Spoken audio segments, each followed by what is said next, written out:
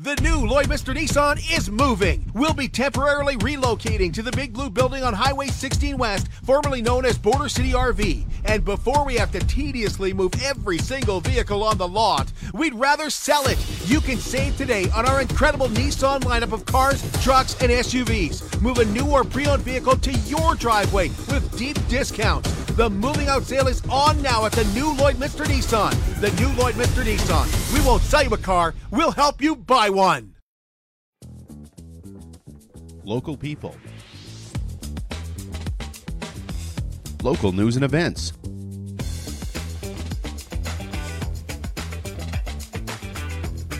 Local sports. Local matters. For all things Lloydminster area, this is Live with Kurt Price. Ginger ale. Welcome inside the Canadian Brew House. We're just getting set up here. Can we order first? I want to order first. Well, let me just get this out first, actually, okay? Ginger ale and steak nuggets, please. Thank you. Sure, I'll have the same, but a diet Coke. What? Oh, show. Oh. Yeah, welcome to the Canadian Brew House. It's Taco Boat Tuesday. Should be ordering tacos, but we want to invite you to come down to the Brew House tonight for the Las Vegas Golden Knights and the Edmonton Oilers after a huge loss last night. Vegas be looking to get on track, and the Oilers looking to make it 3 in a row. And yes, it is Taco Boat Tuesday here at the Canadian Brew House. I'm Kurt Price. This is Greg Buchanan. Both of us with the new Lloydminster Nissan. The new Lloydminster Nissan has moved. We are now located in the Big Blue Building on Highway 16 West. We invite you to come out and see over 100 vehicles, pre-owned and new, all under one roof. Nobody's told Bucky yet. We got to relocate his office at some point. But I actually drove by the old store, and the sign's down and everything. So if you're wondering, you drive by, you go, where's Nissan? We're in the Big Blue Building on Highway 16 West. We're making it worth your while to drive out. You purchase a new vehicle, you're going to get free gas for 6 months. You're looking for tires? We have tires at cost. Come see us at the new Lloydminster Nissan, and do not pay for 6 months OAC. People, it's going to start getting cold out. The snow's going to come in, it's going to be the wind, and it's going to be minus 25, and after that, who cares? And who wants to walk around a parking lot to look at vehicles under the snow? Well, you know what? You come inside to the new Lloydminster Nissan at the old Border City RV, location of the Highway 16 West. Everything's inside. It's nice and warm. We even give you some popcorn. Yep, you've got popcorn right by the door there, and we would love to see you out at the new Lloydminster Nissan. This is our temporary location, going to be out there till March, but we want to thank all our past customers. If you're looking for service, it's service, parts, and sales all under one roof. Now, let's talk sports. Here we go. It is a great time of year to be talking sports. About a week ago, I was out at the Grey Cup. Thank you to Paul Clausen, PWM Steel. Flew me out there. We had a fantastic time. It was a great game. Wow. But as a Rider fan, I couldn't win. Either Fajardo wins, and the Riders look like idiots for letting him and Jason Moss go, or Stinktown wins.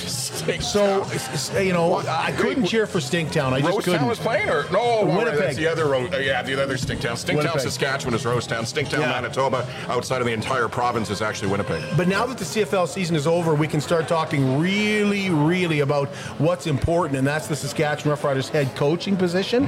And it's looking more and more like, and more media sources are reporting that it is Buck Pierce, and it will be announced very shortly, as early as tomorrow. We were hoping to have Jorgen Huss from the Saskatchewan Roughriders on, just signed a 2-year contract extension. Unfortunately, we couldn't connect to this week, but we'll have him on the next show. Yeah, and you talk about a great show for football this week. We're going to talk to Brendan Escott in a moment about the Edmonton Oilers, but we're also going to ask about the Elks and their quest for a new stadium.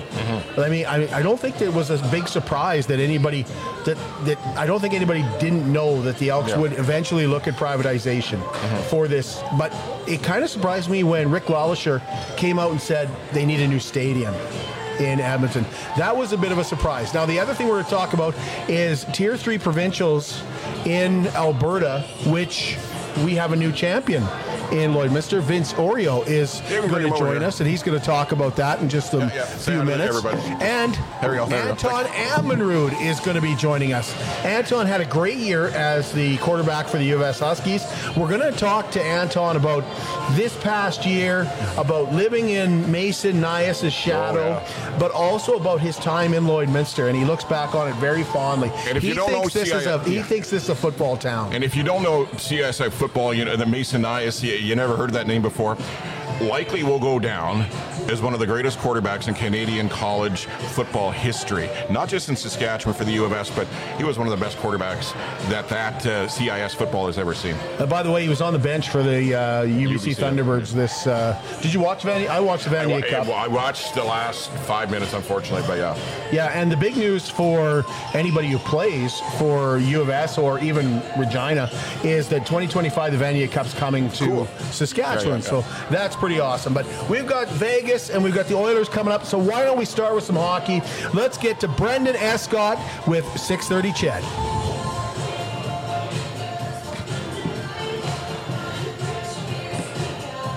At Lloydminster and District Co-op, membership matters more. Because being part of a co-op means you're connected to something bigger than yourself. From long-held legacy by those who built our communities, to people you call family, friends, and neighbors. When you're a Lloyd Co-op member, you're an owner in a local business that prides itself on purpose alongside profit. You earn cash back, you help support causes that matter most, and you're building a better way of life for the next generation. Membership matters more. Brendan Escott is the producer for 630 Ched's Oilers Now, and he's also the host of the Elks Game Day. And it is great to have him join us again. He is a Lloydminster alumni, and he's got the old Oilers rocking today, and that's where we're going to start. How you doing, Brendan? Things are good, actually. A couple of wins in the Oilers' back pocket. Just spent the weekend in Vegas, as a matter of fact, which the Oilers will be playing on Tuesday night at Rogers Place. So my spirits are high. Very high. Okay, so it's all right in Edmonton. I mean, Connor's got 12 points in 4 games. They've won the last 2. They have a shutout, so their goaltenders seem to be better. It feels familiar, though, Brendan. We've let our guard down on this before, but is this different? Boy, I refuse to let my guard down on this because they are still 7-12-1 through the first quarter of the season. That's not good enough for any team in the NHL, let alone a team that we all expected to see at least in sort of the Western Conference final picture.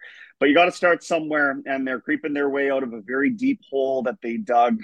We looked back, and I got to credit Jamie Nye with this one from Regina. He said that it's been 20 years, and there has not been a team who at the American Thanksgiving mark was behind the playoff pace by points, and the Oilers were 10 points behind, who have ultimately come back to qualify for the playoffs. So we're not talking about winning the division here. We're talking about, can the Oilers recover enough to maybe assume a wild card spot by season's end? So one foot in front of the other here, but those were pretty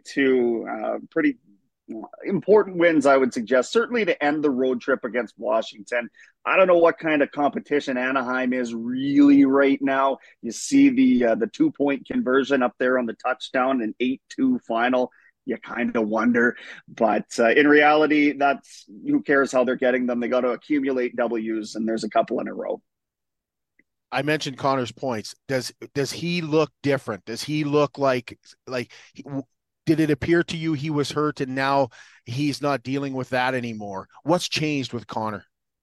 100%. And I don't have any insider information on this. They have been incredibly tight-lipped. They've had to have been.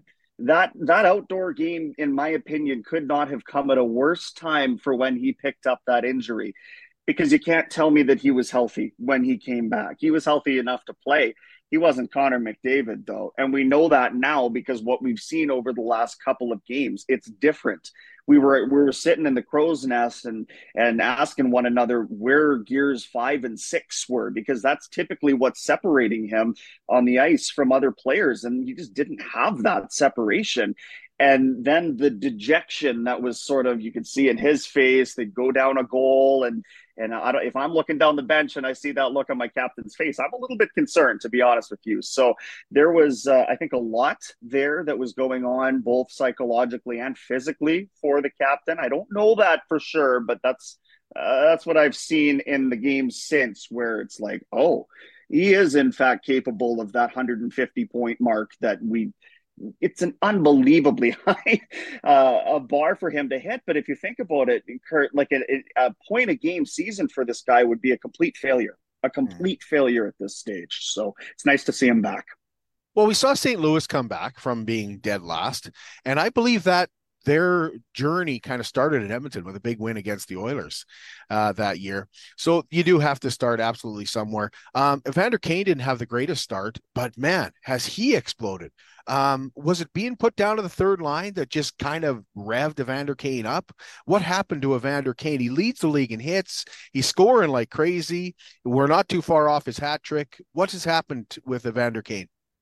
It's been unbelievable, really, since he's been in Edmonton. He's got 9 career hat tricks, and 6 of them have come in Oilers silks between the playoffs and regular season. So this guy's really enjoyed playing in Edmonton, but I think it took him like a real long time to get healthy from that arm injury. Like, we have to understand that when he came back way ahead of schedule last year, I don't think that arm was right to be shooting the puck like we know that he can. He wanted to be out there for the intimidation factor. That's my sense. And now that he's been able to round all of that back into his game, I mean, you've got somebody who's a de facto leader out there, in my opinion. He's an elder statesman on the team at 32. He's been around the block. He's not fazed by any of the Edmonton media.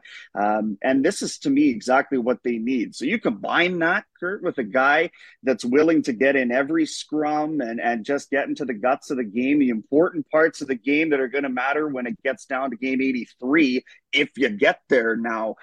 This is the exact type of player that they thought that they were signing a couple of years ago. And if he's only making $5 million and continues to produce like this, that's not a bad bargain.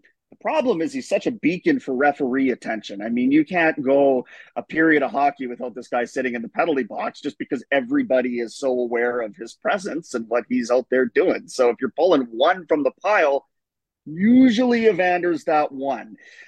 But you're right. As a wholesale sort of impact player on this team, I mean, he was a savior for several games there, and now he can go back to being a complement while the true big guns on this team steer it to where it's supposed to go.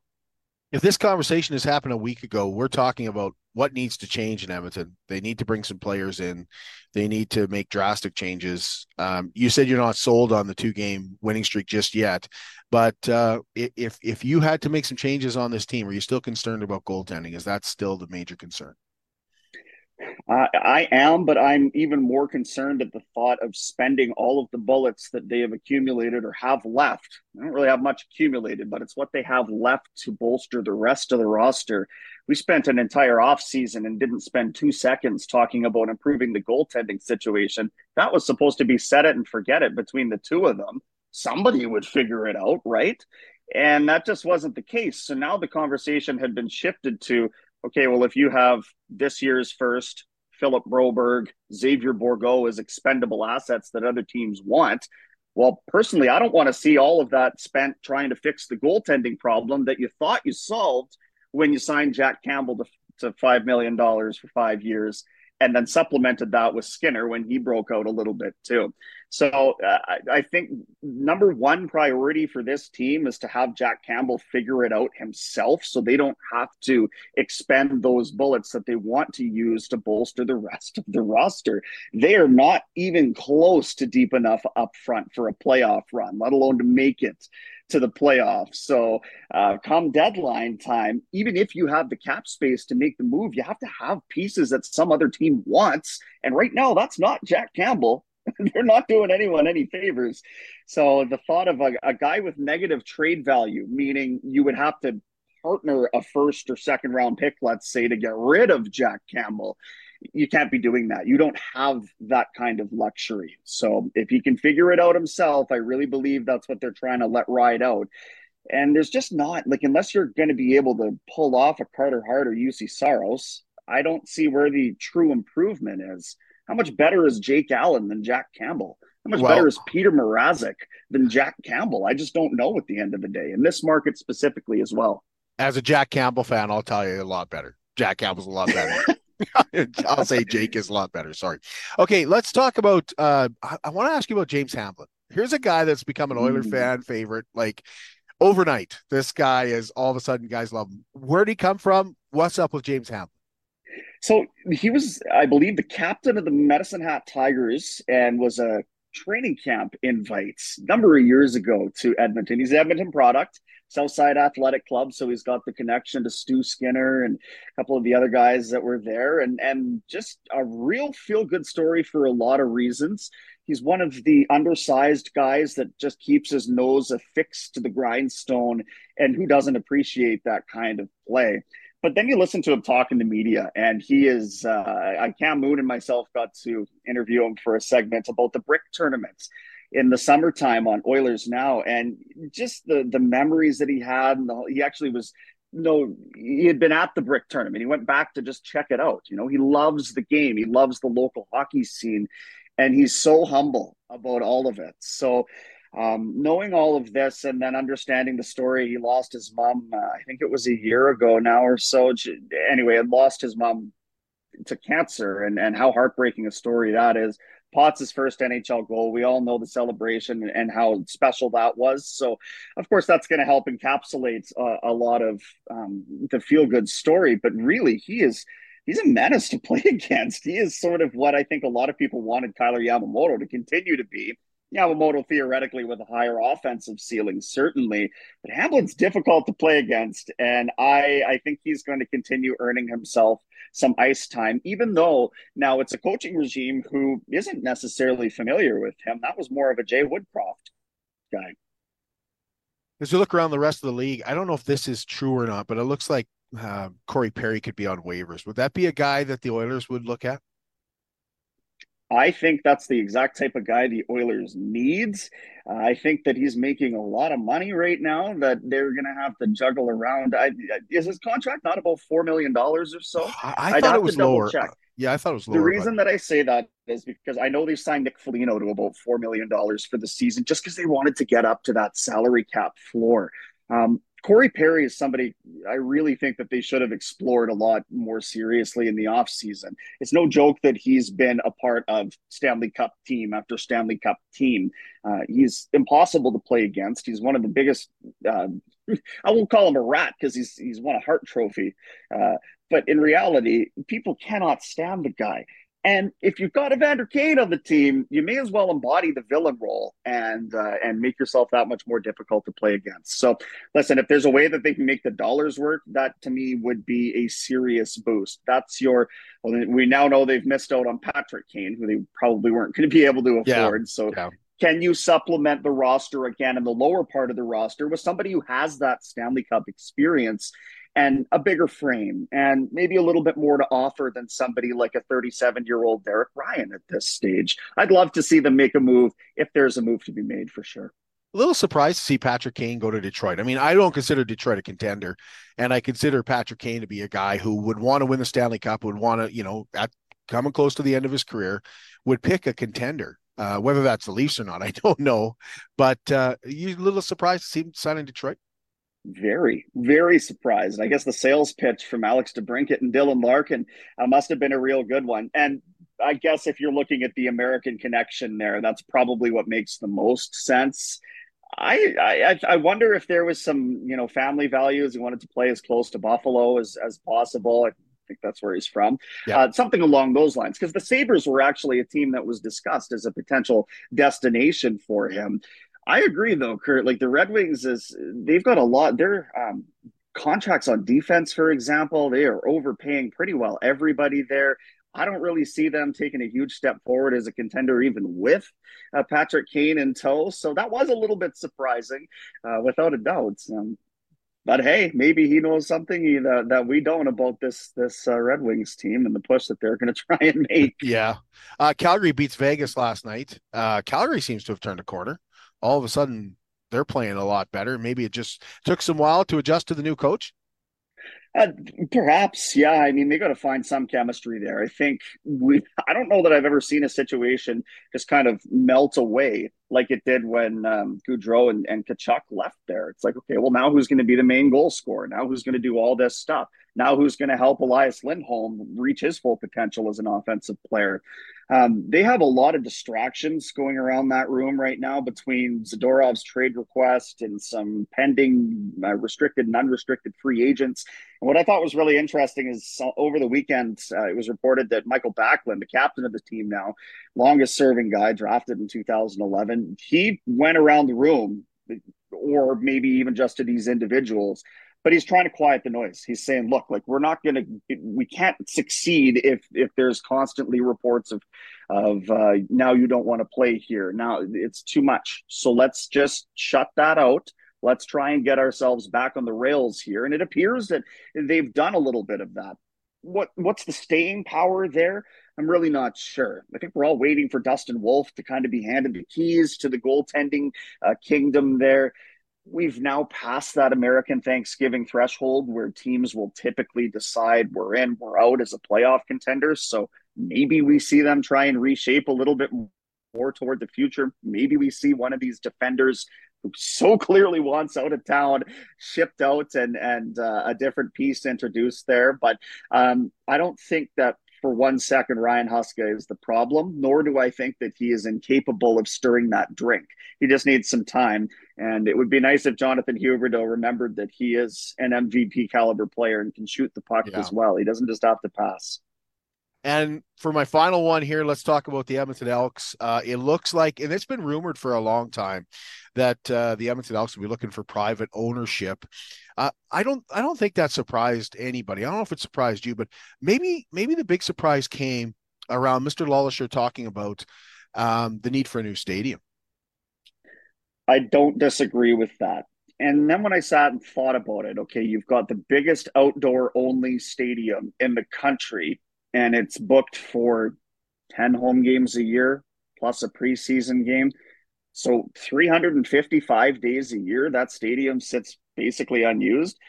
And then you've got the fact that it's city owned, and you've got a concession stand that doesn't generate the team any money because it's all run by the city. There's a lot that needs to be sorted out here. And I think that it's about time. Now, I think every team in the league should or could be privately owned at this point, but you've got to find people willing to take on a league that has not, like, if I have a bunch of money right now, I'm not looking at investing in the CFL.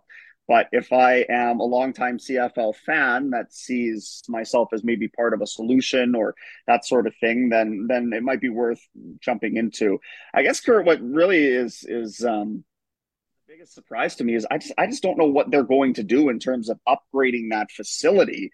Now, maybe this is where we see some of the divide between what Calgary got for their new hockey arena and what was allocated then to Edmonton as sort of we'll give you some provincial money too. Maybe some of that gets used to upgrade the stadium. I don't know how any of that works, but you're right. To me, I've been to McMahon Stadium. That's not a draw. No, is certainly not a draw. I have not been to Mosaic, but I understand, even that was something that Lowsher referenced. These are the kinds of stadiums that are the state of the art in Canada, so to say. And we've got some catching up to do. So it wasn't built for football. It was built for the University of Games, and they've made a bunch of alterations to try and accommodate things, but it's a little cavernous when you talk about 20,000 fans inside a 60,000 seat stadium. So I was very, very happy to see that they are going to limit it just to the lower bowl and try and recapture some of that atmosphere that's been lost with everyone shotgunned around such a big place. Brendan, thanks so much, and enjoy the hockey tonight. Thanks so much, Kurt. Appreciate the invite. I'm Brian Zinchuk of PipelineOnline.ca. I used to be a pipeliner, and I've spent the last 15 years reporting on energy in Saskatchewan. PipelineOnline.ca provides comprehensive coverage of light oil, heavy oil, lithium, helium, power production including coal, wind, solar, geothermal, natural gas, and nuclear. There's a lot happening in Saskatchewan's energy sector, and Pipeline Online is there for all of it. No one else comes even close. Welcome back to Canadian Brewhouse, where it's Taco Bout Tuesday tonight, and of course it's Edmonton Oilers versus the Vegas Golden Knights. That game starts at 7 o'clock. And Buck, we should talk about some local hockey as well before we get into the Corey Perry stuff that developed today, and that is that the Lloydminster Bobcats have a couple of home games this weekend. Sherwood Park Crusaders in town on Friday night, and we got the Camrose Kodiaks in town on Saturday. So Friday's the Crusaders, Saturday's the Kodiaks, and Saturday night is the Teddy Bear Toss. Teddy Bear Toss. You remember how that works, right? You take your Teddy Bear down, Bobcats score their first goal, throw the Teddy Bears onto the ice. Teddy Bear too. And they go to the 43rd annual Gift of Christmas. That's awesome. It's a very good cause, one that you and I have been associated with for years and years. Yeah, I've been here for 34 years, so yeah, pretty well since the day I came here. I was 20 years doing the Gift of Christmas, and I know how important it is for families. Speaking of families, it sounds like Corey Perry might have broke one up, but we don't know exactly what happened. We don't know. We only know that he broke a code. He broke the Blackhawks code violation. We know he did something he shouldn't have done. And there's lots of rumors. Yeah, there's lots of rumors. There's a lot of keyboard warriors out there that think they know more than everybody else in that Hawks dressing room, and it kind of pisses me off sometimes when people do that. There's so many, and if you go on YouTube, and here I'm just going to vent a little bit. There's so many of these hockey people that sit there and they call themselves hockey experts. I'm not a hockey expert, but I'm no more probably than you. And why do you go out there and think that you know more than general managers that have been doing this for 20, 30 years? And you're 24 years old, and your mom's basement doing a blog? Like, shut up. Sorry. Okay, but here's the question. Like, I asked Brendan, and we were both contemplating, because Brendan was right, it's a $4 million contract. I don't think the Oilers could take that on. No. But Corey Perry would be, like Brendan said, exactly what the Oilers would be looking for. He would bring some experience, he'd bring some intensity, and he's fourth in the Blackhawks in scoring. So he's what they're looking for. So do you claim him on waivers, or do you let him see if he goes through waivers, and then they eliminate his contract, and then you can sign him for less money? I don't know. The question you ask yourself, if you're the Edmonton Oilers or any team that's interested in Corey Perry right now, how bad do you want him? Do you want him bad enough that you're going to claim him tonight? Or are you willing to sit back to see what happens so I get him a lesser price? So how bad do you want him is the question tonight. Or is it an Evander Kane situation, because we don't know what Corey Perry did, where you're going to face a lot of scrutiny because you pick up a guy who is coming from the Blackhawks organization and is coming off of something that didn't look very, very good. Yeah, it's happened inside dressing rooms before. An incident in Philadelphia. There's been incidents before.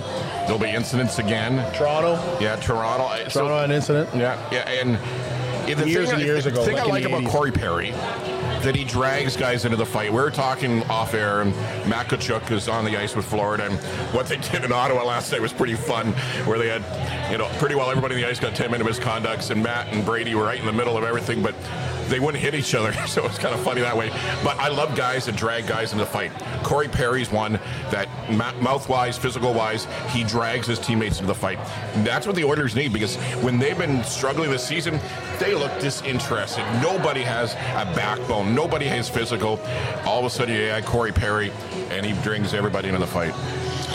We got the Oilers and the Vegas Golden Knights here tonight at the Canadian Brewhouse, 7 o'clock. I want to tell you about BioClean Disaster Services. Their commitment is to you and your family. Fire, flood, or disaster. Their commitment is to getting your family back to where you were before the disaster. You can't imagine the stress if it's never happened to you, but if it does, call BioClean Disaster Services. They know that taking care of your personal property, of course, your property, your business is very important, but they also know how important it is to keep your family up to date on what is happening and get your family back to where they were. The other thing I love about BioClean Disaster Services, I just came from the Lloydminster Regional Health Foundation and the Hoop Factory and their 5th live stream. Jody Herbis, Sharon Herbis, they're another big supporter of the Lloydminster Regional Health Foundation.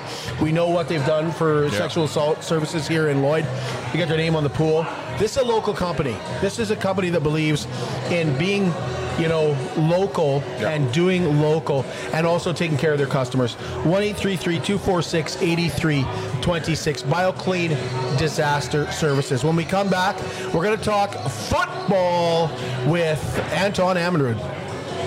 It's more than just taxes at LNA CPA. Assurance, accounting, retirement planning, estate planning, business consulting, financial consulting, farm program support, and bookkeeping. But yes, there is always taxes. The team at LNA CPA is committed to helping you achieve your best results and will be there to assist you every step of the way.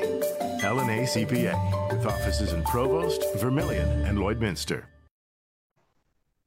Anton Amanrud is our guest. He's the starting quarterback for the U of S Huskies, and in his first season put up some incredible numbers, and it is great to talk to former Lloydminster Composite High School Baron, as well, of course, the starting quarterback for the U of S Huskies. How you doing, Anton? I'm great, thank you. How are you? Very good. Thanks for doing this. Really appreciate you giving us some time here. Let's get things started with your first year behind center, and maybe the pressure that was there. Did you feel some pressure that was there because of the guy who was there previous? Mason Nyes put up some incredible numbers, almost did everything he wanted to do, and you come in, this is your first year. Was there a little extra pressure because of the guy you were replacing? Yeah, no, there's definitely a little bit of pressure. Mason Nyes had a historic career with the Huskies. He was a great leader and a great mentor for me, and he taught me a lot about the game when in my 3 years there with him. So it was a bit of pressure taking over for him for sure, but I felt prepared enough to go in there and do the job. What you mentioned you learned a lot from him. What did he teach you? Honestly, he's the smartest X's and O's guy in football I think I've ever met. He just knows so much about the game and the defense, and he's really smart in the film room. And I think that really helps him on the field. He's a football genius, and he really taught me things like that in the film room, which was helpful.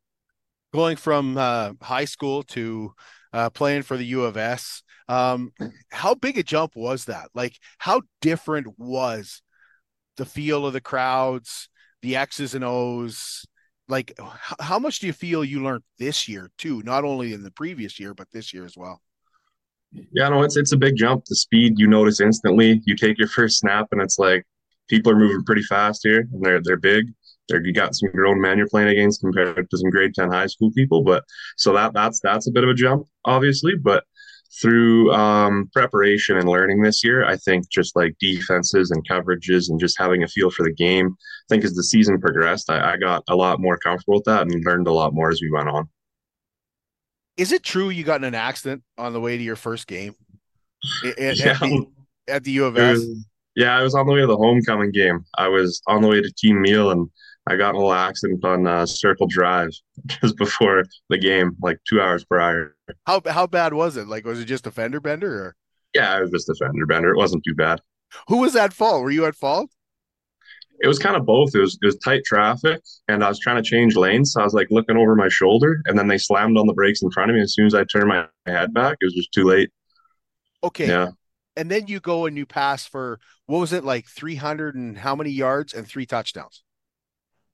Something like that. Yeah. I think it was 4 touchdowns though. Okay. Did you feel like there was just like, they always say the left part of your brain has to be occupied or something like that. Did you feel like maybe that was what happened to make that such a great game? Like, you think you'd have so much on your mind. Yeah, no, I think it was just the 10,000 people there, the electric crowd. We had so many fans there. It was homecoming. The atmosphere was wonderful. And we started off super hot, and we just kind of carried that for the rest of the game. And it was a fun game. That was really good. Now, you played with some guys from Lloyd on the team. You had quite a few guys from Lloyd on the team this year. How comfortable is that you know guys immediately around the room? Yeah, no, it's nice. When I first came in here, I came with one of my buddies, Josh Dunham, who later left the team. But then after that, we had guys like Lucas Sefrin, Clay Vetter, Xander Pierce. Those guys came a little later.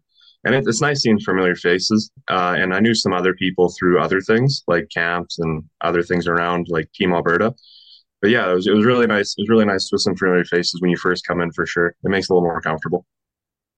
Scott Flory as well well observed in the football world. He's been mentioned as one of the best, and I know he even talked there's a lot of people saying, hey, he should be the next Saskatchewan Roughriders head coach. Maybe tell us about his influence on you this year and becoming the starter that you were. Yeah, no, we went through a lot of ups and downs. My first couple starts there, I had a little bit of turnovers, but we talked, and he's a great leader, a great mentor. He trusts me, and I trust him, and in what he's going to call, what he's going to do, and everyone loves him. Everyone runs through a brick wall for that guy. He's a great coach, and obviously you can see from his historic CFL career and everything, he knows football, and it shows. He's a really good coach. When it comes to analyzing defenses, is he the guy that helps you out, or is there guys on the defensive side of that? And I ask that because Paul Waldo is a regular guest on this show, and like, how much interaction do you have with the defensive coaches to kind of help you figure out defenses?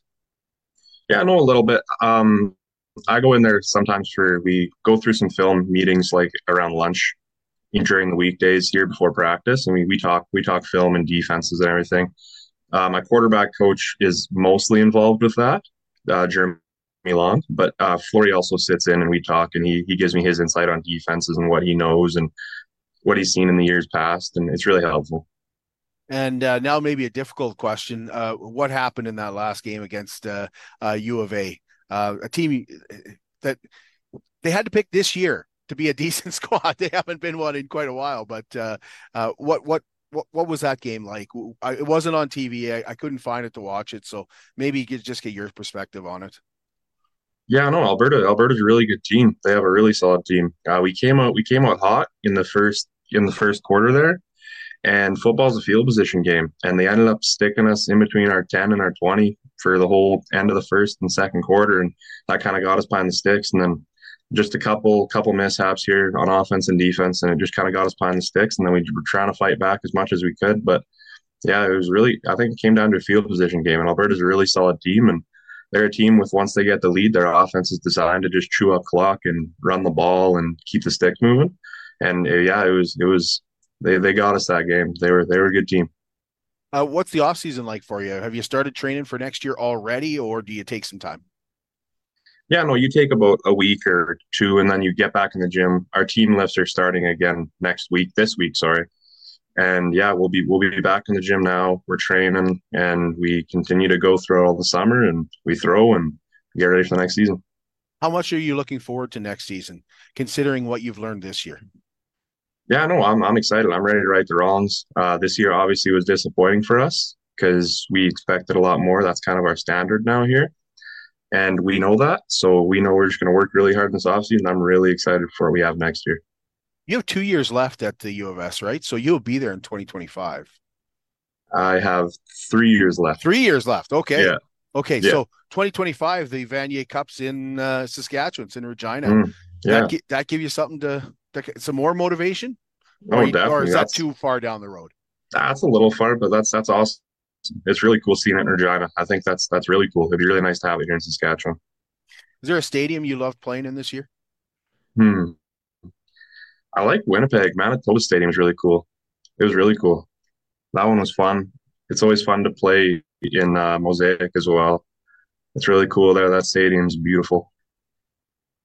It was really good. What is it like going in front of 10,000, like sold out crowds, and you jump from high school where it's not, but all of a sudden, I guess last year you kind of get the feeling a little bit, but being out there, like, it's got to be intense. You're the guy, Anton. You're the guy. It's got to feel. I can't imagine the pressure. Yeah, it was electric. It was awesome. You could feel the crowd roar after every first down and big play, and you knew everyone was behind you. So it was a big momentum thing too. Like starting off the game so hot, 3 scores quick. The whole fans were just into it. It was loud. The fireworks were going every touchdown. Like it was a great atmosphere. That was a really fun game to play in this year. Lloydminster has become a football city. It really has. Football has exploded here over the last, I would say, 15 years, especially. Given a guy like Rod Kirby, he really, really helped the football programs here in Lloydminster. What was it like playing football here in Lloydminster? Yeah, no, it was a great time. I started all the way in Pewee playing for the Lloydminster Steelers, and I joined a year younger, so I was only 8 years old playing in my first year at Pewee. And that was so much fun. So I started in Pewee, and then I went to Bantam, played for the Mustangs. And then obviously I played midget at the Red Dogs with Kirby for a bit there. And then I played for the Barons in high school. And yeah, it was some of the best moments of my life. We won provincials in high school, and I won provincials at Bantam and Pewee too. So it was just great memories. Such like great teammates. We had some really good teams throughout those years, and it was a blast. Is there anybody from Lloydminster that you could say, this guy really helped me, or anybody at all in your career that you look back at and say, this person really, really helped me out? Yeah, no, I had 2 coaches in high school. I had Aaron Harper, who was my head coach, and my quarterback coach, Jake Hotchkiss.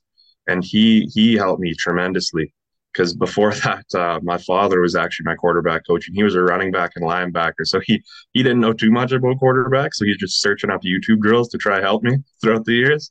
But then Jake Hotchkiss came in. He played quarterback, his whole life. And he ended up playing for the Mount Allison Mountaineers for a bit. And he also was on the Huskies for 1 year. And he taught me a lot, honestly, and prepared me for the next level. And I really appreciate that. He was huge. When did it start to get real for you, Anton? When did you start to realize, hey, I have a shot to be the starting quarterback for the U of S Huskies or any university team? When did it get real for you? Yeah, no, I'd say during grade 12 and 11, when I was in my heavier recruiting process, and I started to realize that I really can take this sport to the next level and go perform at a university level and see what happens. And then Coach Flory was very interested, and he seemed super genuine, a good coach. So I wanted to be behind that. So I ended up joining the Huskies. And then as the years progressed, and I realized Mason was in his 5th year, and it's time to just show the coaches that I can be that next guy. And that ended up all happening, and it was wonderful. For those football players in Lloydminster, you've shown them that it can be done. Like you're playing what is likely the hardest position in football. What piece of advice would you give to football players in Lloydminster that want to follow in your footsteps? Yeah, no, just don't let anyone try to tell you can't play a certain position or you're too small or all these things. And make sure you're putting in the work outside of football and school and life, and make sure you're watching film and working out, and you're staying on top of those things, and you're not letting those fall behind the wayside. And yeah, just make sure you stay consistent. If you believe in something, just go do it. No one can tell you can't. You get back to Lloydminster often? Yeah, no, I go every year and then, yeah, for sure. Okay, awesome. Thank you so much for doing this. Really appreciate it. I don't think I have any more questions for you. But is there anything you want people from Lloyd to know about Anton Ammanrud that maybe I haven't asked you? I'm trying to think. It's a tough one. Like, what if you were in Lloydminster on a Friday night? What would you be doing? Oh, if it's summer, we'd be golfing with my friends. Yeah, we'd be doing a bunch of outdoor activities. We'd be golfing. If it's winter, we'd be going to the ODR playing ice hockey or basketball. Honestly, any sport. I love just getting out and playing sports, and might mix in a couple video games here and there on the weekends with the friends, stuff like that for sure. Well, Anton, thank you so much for doing this. We really, really appreciate it. Thank you so much. I appreciate it. Our thank you to Anton Ammanrud, and our thanks to Paul Waldo and the U of S Huskies for setting that interview up for us as well. We're going to continue the football talk in just a moment. When we come back here to talk about Tuesday at the Canadian Brewhouse, Vince Oriel, the provincial champion once again, will join us here at the Canadian Brewhouse. At Jason Arden Associates Cooperators, we're proud to be a top-rated local insurance company that offers flexible solutions and expert advice for all your insurance and investment needs. We'll work with you to tailor your insurance specific to your needs, and we offer investment advice that always puts you first. At Cooperators, one of our core values is to support the communities we live in. When you support Jason Arden Associates Cooperators, you are supporting local nonprofits and initiatives. Since 2020, we have donated $60,000 to local nonprofits, youth sponsorships, and various special projects. When was the last time your insurance company did that? How can you help support the oil and gas industry and jobs in Western Canada? The answer is closer than you think. Sell your scrap metals to PWM Steel. PWM sells scrap iron to Evraz, located in Regina. Evraz's #1 customer is the energy sector, building pipes and plates for the oil and gas industry. PWM Steel is your locally owned metal recycler and steel service center in the area. Plus, they're a strong supporter of the community.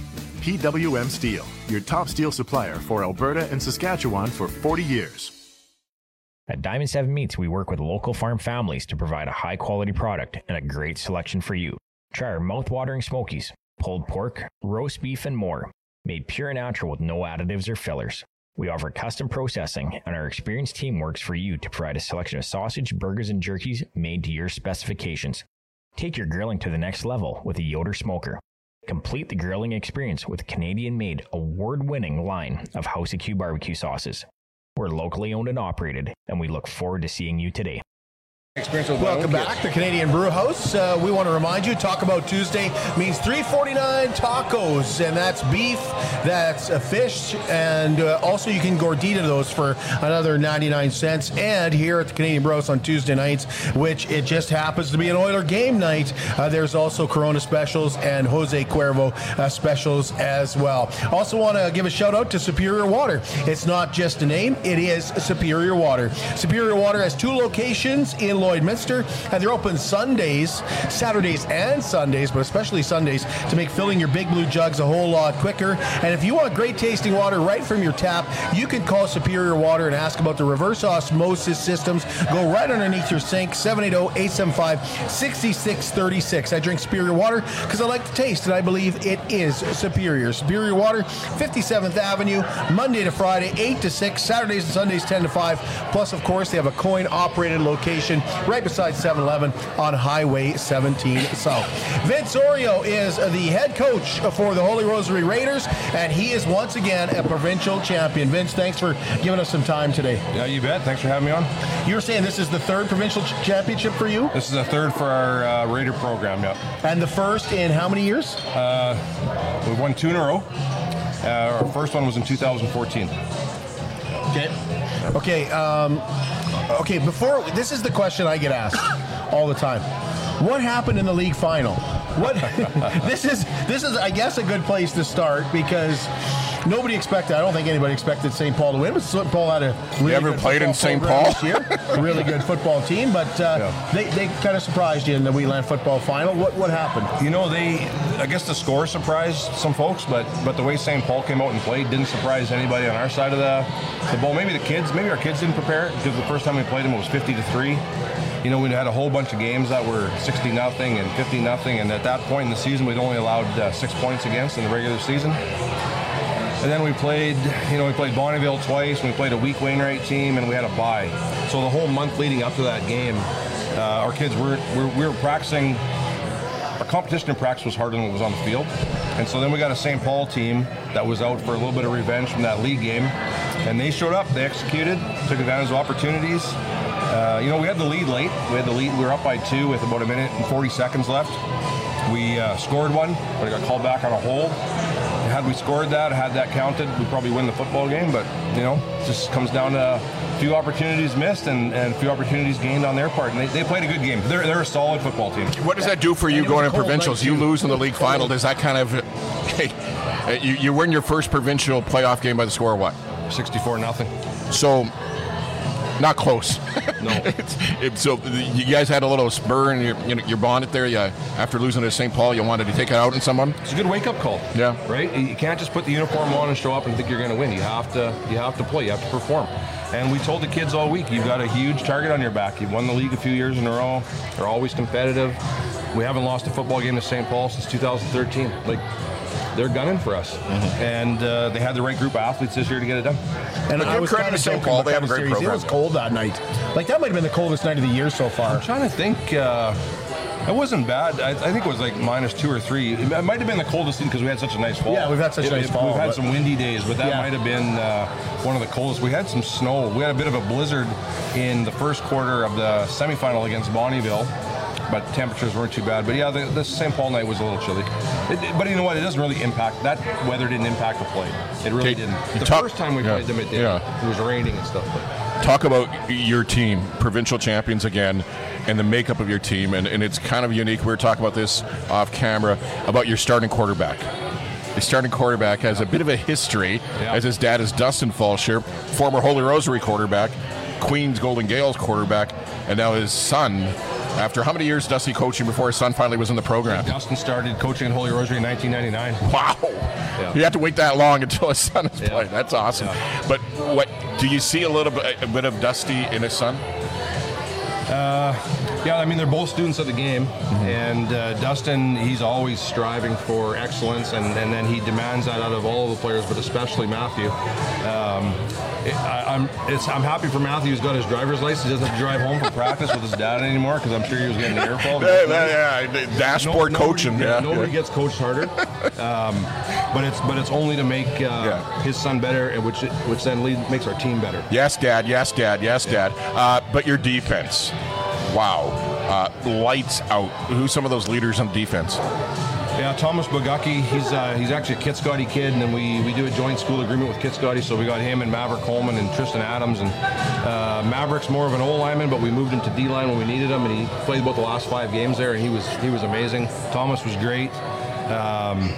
Theo Mavridis, a grade 11 kid who just flies around and makes plays. And then our defensive backfield's all receivers. Oh, really? And most of them don't have a whole bunch of DB experience. They're receivers and running backs, but we thought to be competitive, we have to put our best athletes on the field. So, even with a roster of 44 or 45 kids, when it went from O to D, there's only 3 or 4 kids coming off the field. Wow. That's just what it takes to compete. It's good football. Tell us about the game. Tell us about the championship game. Yeah, I mean, we weren't really sure what to expect. Cardston is a strong program, a lot of history, a lot of provincial championships. We saw a few Instagram videos, and their whole town is supporting them. It's like a Friday Night Lights feel. Like they showed some videos, and there's signs on all the businesses in town saying "Go Cougars," and they had a huge send-off with parents. We only had 2 games of film to sort of watch and gauge, and in their first game of provincials, they won, I think it was 49-6. So you're not really seeing them get tested. It's like, well, we can see athletes. You can just see the way kids move.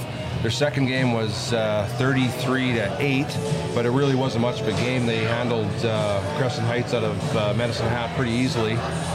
So you just look for formations, you look for, what are their tendencies, and then you kind of look at, okay, who are the athletes? And they're pretty easy to pick out. You watch how a kid runs or how they move, and you say, well, that kid's an athlete.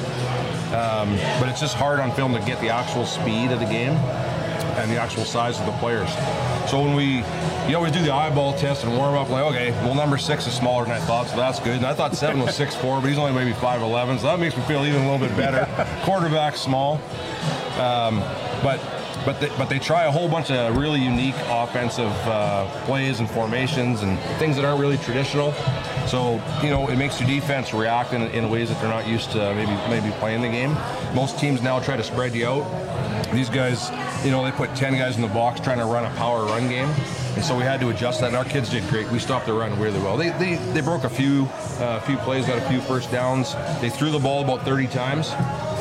Which we didn't see in film. We saw them throw the ball 5 or 6 times in a couple of games, and they could run, then try to hit a deep shot. But they watched us on film and realized the probably best opportunity to beat us was in the air.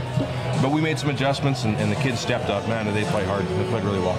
Yeah, Vince, how long have you been with the program? And you again, before we came on, you talked about a stat where the first time you guys made it to the provincial final, some of the players on this team were in pre-K, like they were before kindergarten, right? We started a 12-a-side program in 2008. We made it to provincial semifinal that year. 2009, we lost in the quarter. 2010, we won the North in Tier 4 and went to provincial final and lost to Arundel College. And they had 2-time Heck Creighton Award winner and former Stampeder as their quarterback, Andrew Buckley. I think he led the CFL in touchdowns one year. He was a short yardage guy. Yeah. So we got beat. There's lots of records, Alberta Bowl records. Yeah, I remember that game actually. And then 2011 was the first year we won a Wheatland Football League final, and then we ended up losing a disappointing game up in Rocky Mountain House in the quarterfinal. 2012 is the only year we didn't make the Wheatland Football League final. We've been in it every year except for 2012, and so we didn't qualify for provincials. So then in 2013, we went to provincials, lost Drumheller, but we've been in provincial final every year since then, other than 2020 when there was no football. So our grade 10s this year were 5 years old, and in kindergarten the last time we were in a provincial championship. So it's been a heck of a run. When you came into the program, where was it? And, it's not all on you. Again, I know you're very modest about that. But when you came into this program, did you ever think that this program would develop like this? And what is this? There's not a secret, because if everybody could do it, there would be everybody winning. But there's a bit of a formula that you have put together that's been successful. What has it been? So I think back in 2008 was our first year making a move from 9-a-side to 12-a-side. I never coached a 9-a-side game. I was at Lloyd Comp from 98 to 2008, and then went over to Holy Rosary.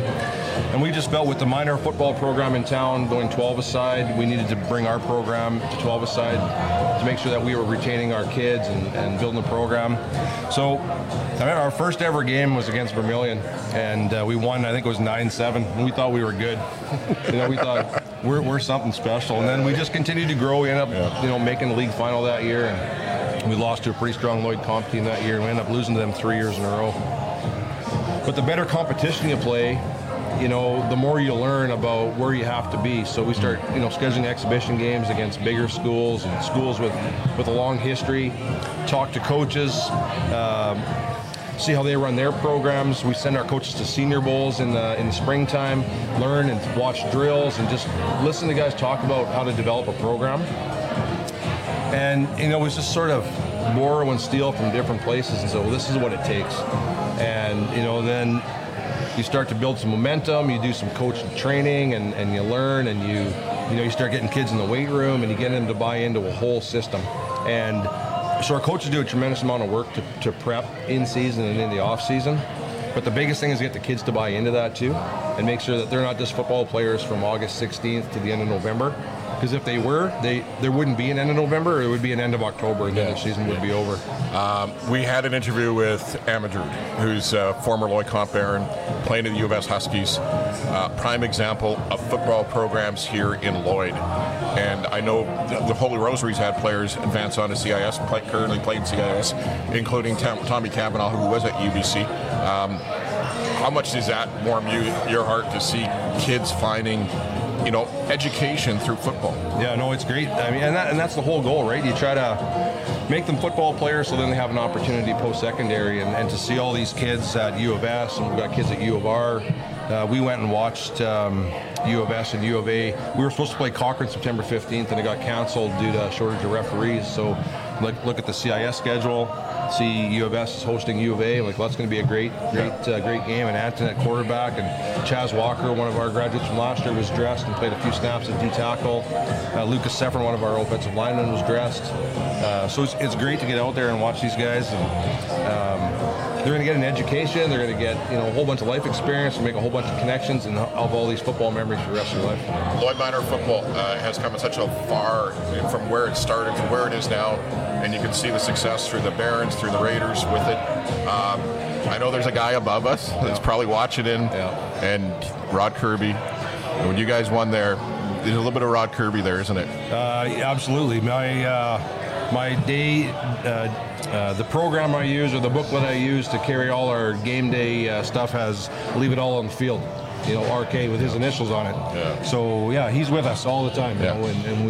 I miss standing on the sidelines and kind of swearing under my breath watching James play, and it's minus 25 with the wind chill, and Rod and I sitting on the sidelines watching it, and what he did for football in this town, you can't even put it into words. No, he loved it, and he had passion for it, and he instilled that passion in every kid that he coached, and even the kids he coached against. He had tremendous respect for opponents, for the coaches, and he really just wanted to build the sport. He was all heart. Rod was all heart. His name came up today when I talked to Anton Amadou. His name came up. So, seniors, what are you losing for next year? We're only graduating 4 starters. Wow. And about 6 or 7 kids. Watch out, St. Paul. So yeah, we got a whole bunch of kids coming back next year. We anticipate that they're going to get bigger and stronger, and there's some really good kids coming out of Bantam too. We can fill some holes with some grade 10 kids, and we have a bunch of kids that didn't get a whole bunch of playing time this year too, that are going to be chomping at the bit for some spots. So we really like the place we're heading into next year. Thanks, Vince. Really appreciate your time. Yeah, no, thanks for having me. Appreciate it. Always love talking about football. Awesome. And here at the Canadian Brewhouse, of course, it's the Oilers and the Las Vegas Golden Knights. You come down and watch the game. It's Talk About Tuesday, and we remind you that the new Lloydminster Nissan has moved. We're outside of town now, but we're not that far out of town. And right now, if you're looking for a new set of tires, I know it got a little slick the other day, tires at cost at the new Lloydminster Nissan. We want to thank our guests again. We want to thank Brendan Escott, former Lloydminster resident, now with 630 Ched. We want to thank Anton Amadroud, and of course Vince Oriel for joining us today as well at the Canadian Brewhouse. And didn't work out with Jorgen Hoos today, but he said anytime, boys, anytime. We actually, it was our fault. We couldn't connect with Jorgen. It's one of those days for me. Yeah, it was a busy day for you, and I was with the Mr. Region Health Foundation live stream, which goes till 9 o'clock tonight as well. So we kind of let Jorgen down. It wasn't that Jorgen let us down. Hoos, if you're watching, sorry about it. It was that we let him down. But he said anytime, boys. So we'll look forward to that. And stay tuned for a big announcement from the Riders tomorrow. If the media is correct, they'll announce Buck Pierce tomorrow. Enjoy the Oilers and the Vegas Golden Knights here at the Canadian Brewhouse tonight.